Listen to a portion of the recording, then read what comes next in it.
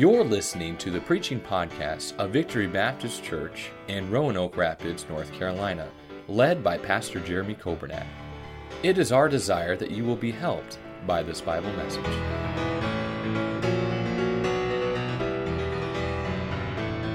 Matthew 27 in your Bibles. I want to show you a verse, and this is certainly not going to be an exhaustive study of this subject, but I hope it'll be a help to you. It says in Matthew 27, at the time that Jesus was on the cross, of course, verse number 45, the 6th hour, there was darkness over all the land unto the 9th hour, so there's 3 hours of darkness. And it was in verse 46 that Jesus cried out, saying, Eli, Eli, lama sabachthani, which is to be interpreted, my God, why hast thou forsaken me? And I've preached about that before, and just the feeling, the emotion, the heartache, and the heartbreak of our Savior on the cross when God the Father could not look upon His Son, because on His Son was all the sin of the entire world. Your sin, my sin, the sin that was past, present, future. And Jesus paid not just for some of the sins. Aren't you glad He paid for all of our sins? And so we've talked about that. But then in verse number 50, when He had cried again with a loud voice, He yielded up the ghost. In verse 51, and behold, the veil of the temple was rent in twain from the top to the bottom, and the earth did quake, and the rocks rent. And the graves were opened, and many bodies of the saints which slept arose and came out of the graves after His resurrection, and went into the holy city and appeared unto many.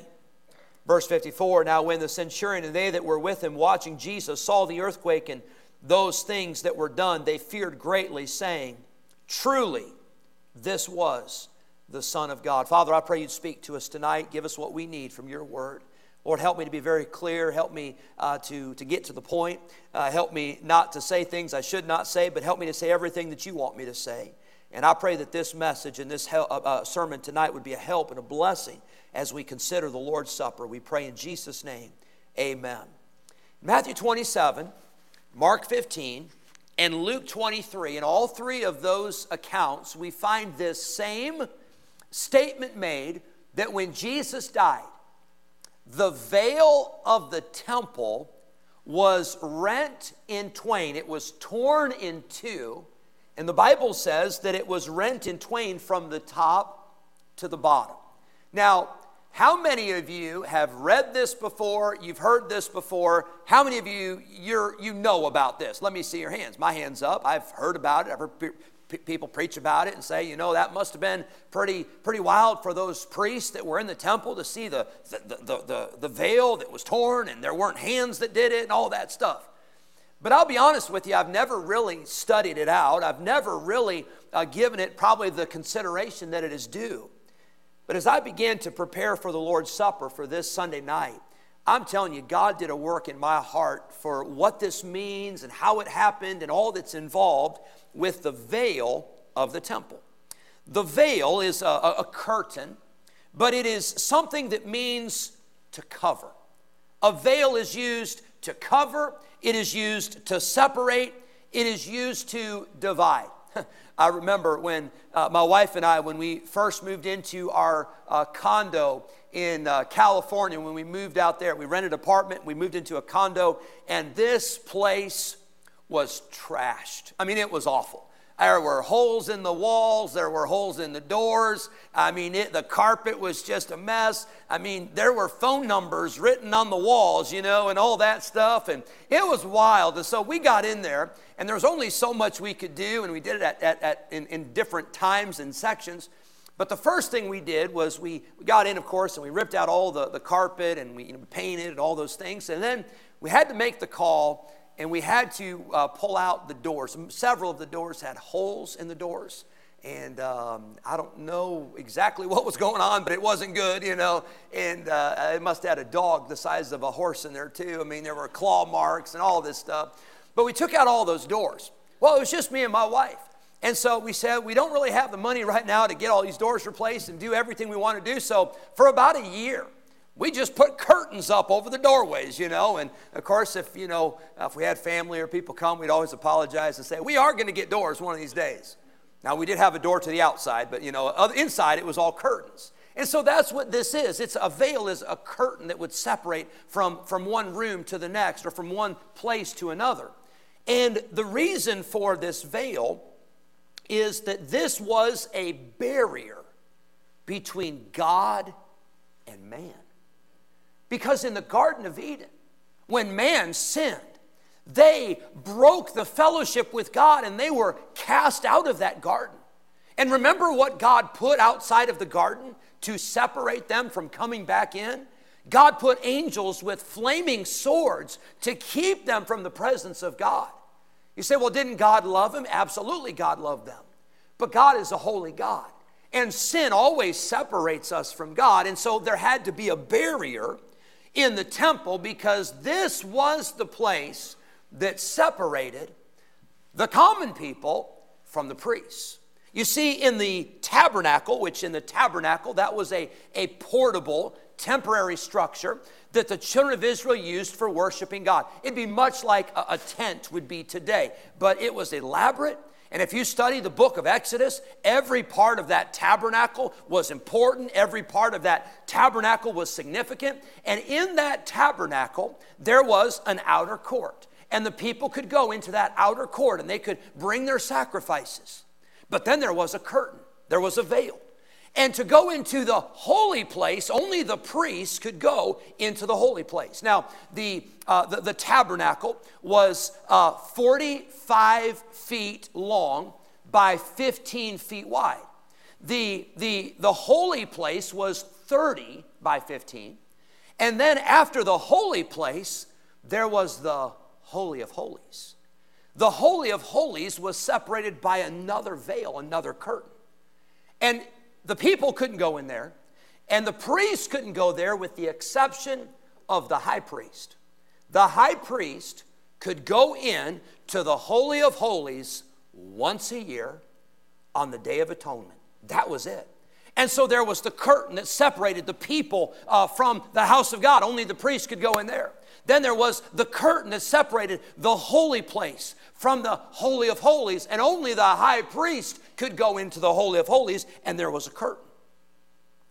The Bible tells us that the curtain, the veil, was made of blue and purple and scarlet and fine twined linen. The Bible tells us that both the veil into the holy place and the veil into the Holy of Holies, they were both that same description with this exception. The veil that covered the Holy of Holies. That's where the Ark of the Covenant was. That was where the mercy seat was kept. That is where the very presence of God dwelled with his people. And in the Holy of Holies, that curtain, that veil, had cherubim, put on that as a reminder that they were the ones, the angels were the ones that guarded the presence of God, just like they had at the entrance of the Garden of Eden after sin. And so this veil was a separation between a holy God and a sinful man. Number one, I've already given it to you, but I see the reason for the veil. The reason for the veil was to separate. The reason for the veil was to divide. The reason for the veil was to cover. God's people could not handle the glory of God. God's people could not handle the presence of God. As a matter of fact, you remember when Moses went up on Mount Sinai, and Moses spent time with God, and when Moses came back down, the Bible says that his face shone. So much so that they had to use a what to cover him? Had to use a veil. Because Moses had so much of the glory of God upon him, the people couldn't handle it. And so Moses had a veil over his face. But here we see the veil in the tabernacle, the reason for the veil. The Bible gives great description of the veil that was in the tabernacle. Well, you remember David. King David wanted to build, not just have a temporary structure, but King David wanted to have a permanent house for God. And so he began to gather materials, and God told David he couldn't build it. He was a man of war. He was a bloody man. But God allowed Solomon to build that temple. When Solomon built the temple, it was set up similar. There was still the Holy of Holies, and there was still a veil that separated from the rest of the temple to the Holy of Holies. Solomon's temple was destroyed by the Babylonians during that invasion around 600 BC. Remember, the remnant, the folks came back with Nehemiah and Ezra, and they rebuilt the wall, and they rebuilt the temple. And when the people saw that temple, they said, boy, this temple's not as beautiful as the other one. But God prophesied about that, and he said, don't you worry, the glory's coming back to this place, and you can mark it down. And so that temple there, it stood, and things were added on. And by the time of Jesus, they referred to the temple as Herod's temple. Now, hallelujah, aren't you glad it wasn't really Herod's temple? It was the Lord's temple. And by the way, this isn't our church, this is the Lord's church. But that temple had still, at the time of Christ, that temple still had that covering. That temple still had a veil. As a matter of fact, historians tell us that the veil in the temple was 60 feet long and 30 feet tall. And get this, 4 inches thick. Now, I have no idea how in the world you could get something to be 4 inches thick, like a material like that, but that was how serious they were about the separation between sinful man and a holy God.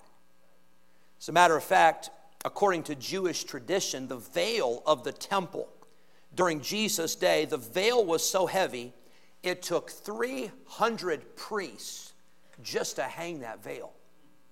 We were yesterday at the harvest party. We were working with those inflatables that we had, those jump houses and all those things. And I'll tell you, those things are pretty thick. They're not 4 inches thick. They're pretty thick. And I'll tell you another thing, they're pretty heavy. But can you imagine to have something that's 60 feet long and 30 feet tall and 4 inches thick, and you're trying to hang that thing up? But yet that was how serious they were to know we cannot get inside this veil because this is where the presence of God is. I see, number one, the reason for the veil. But number two, I see the rending of the veil.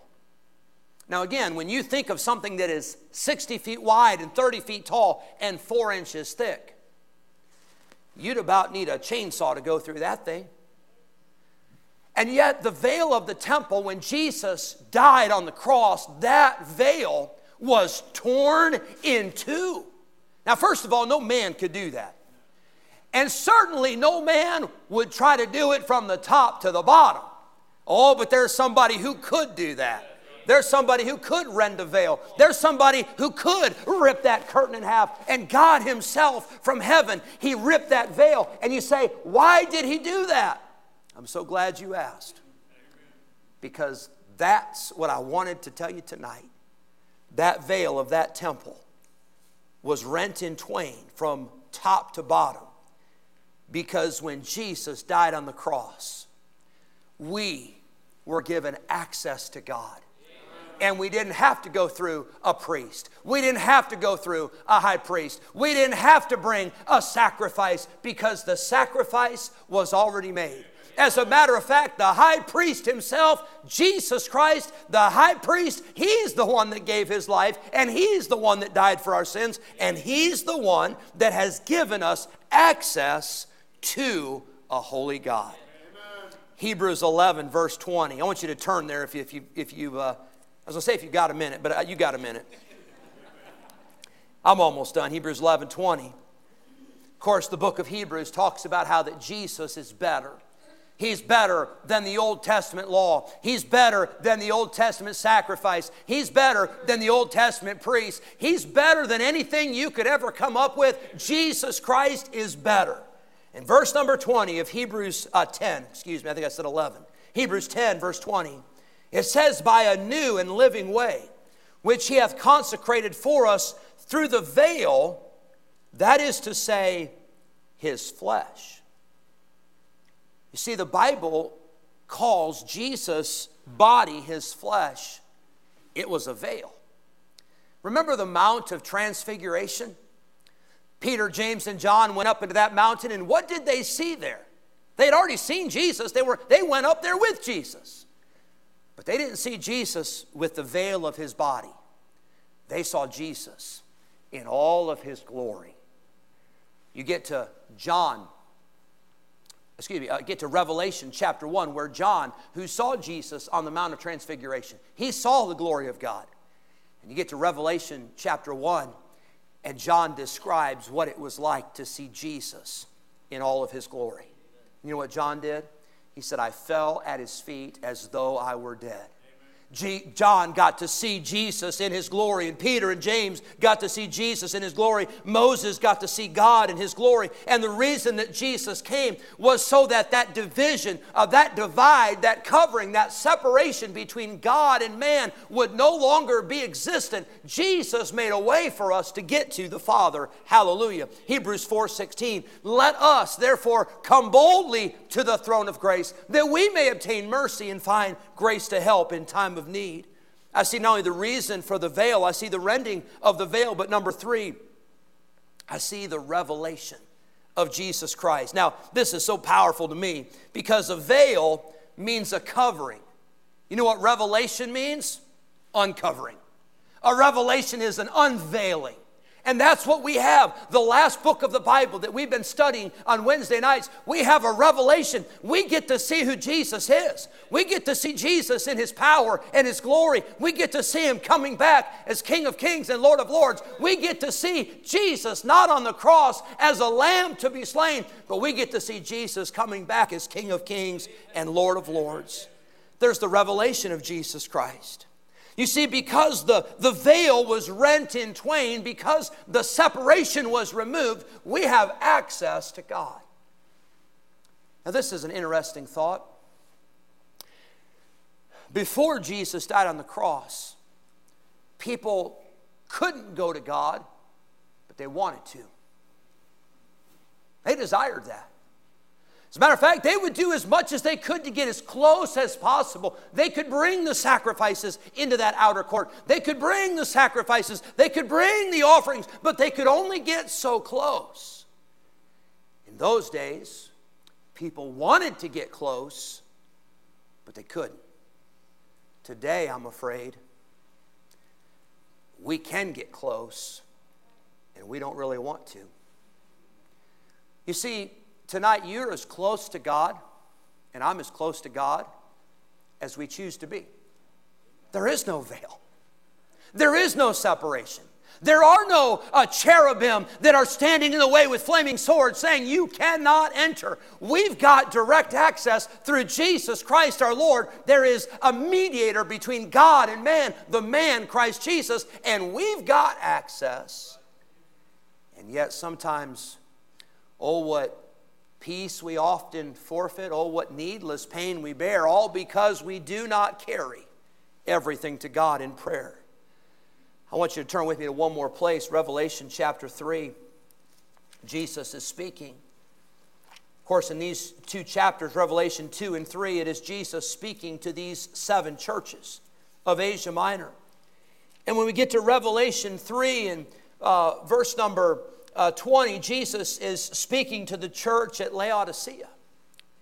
And the Bible says something very interesting that Jesus tells the people there at that church.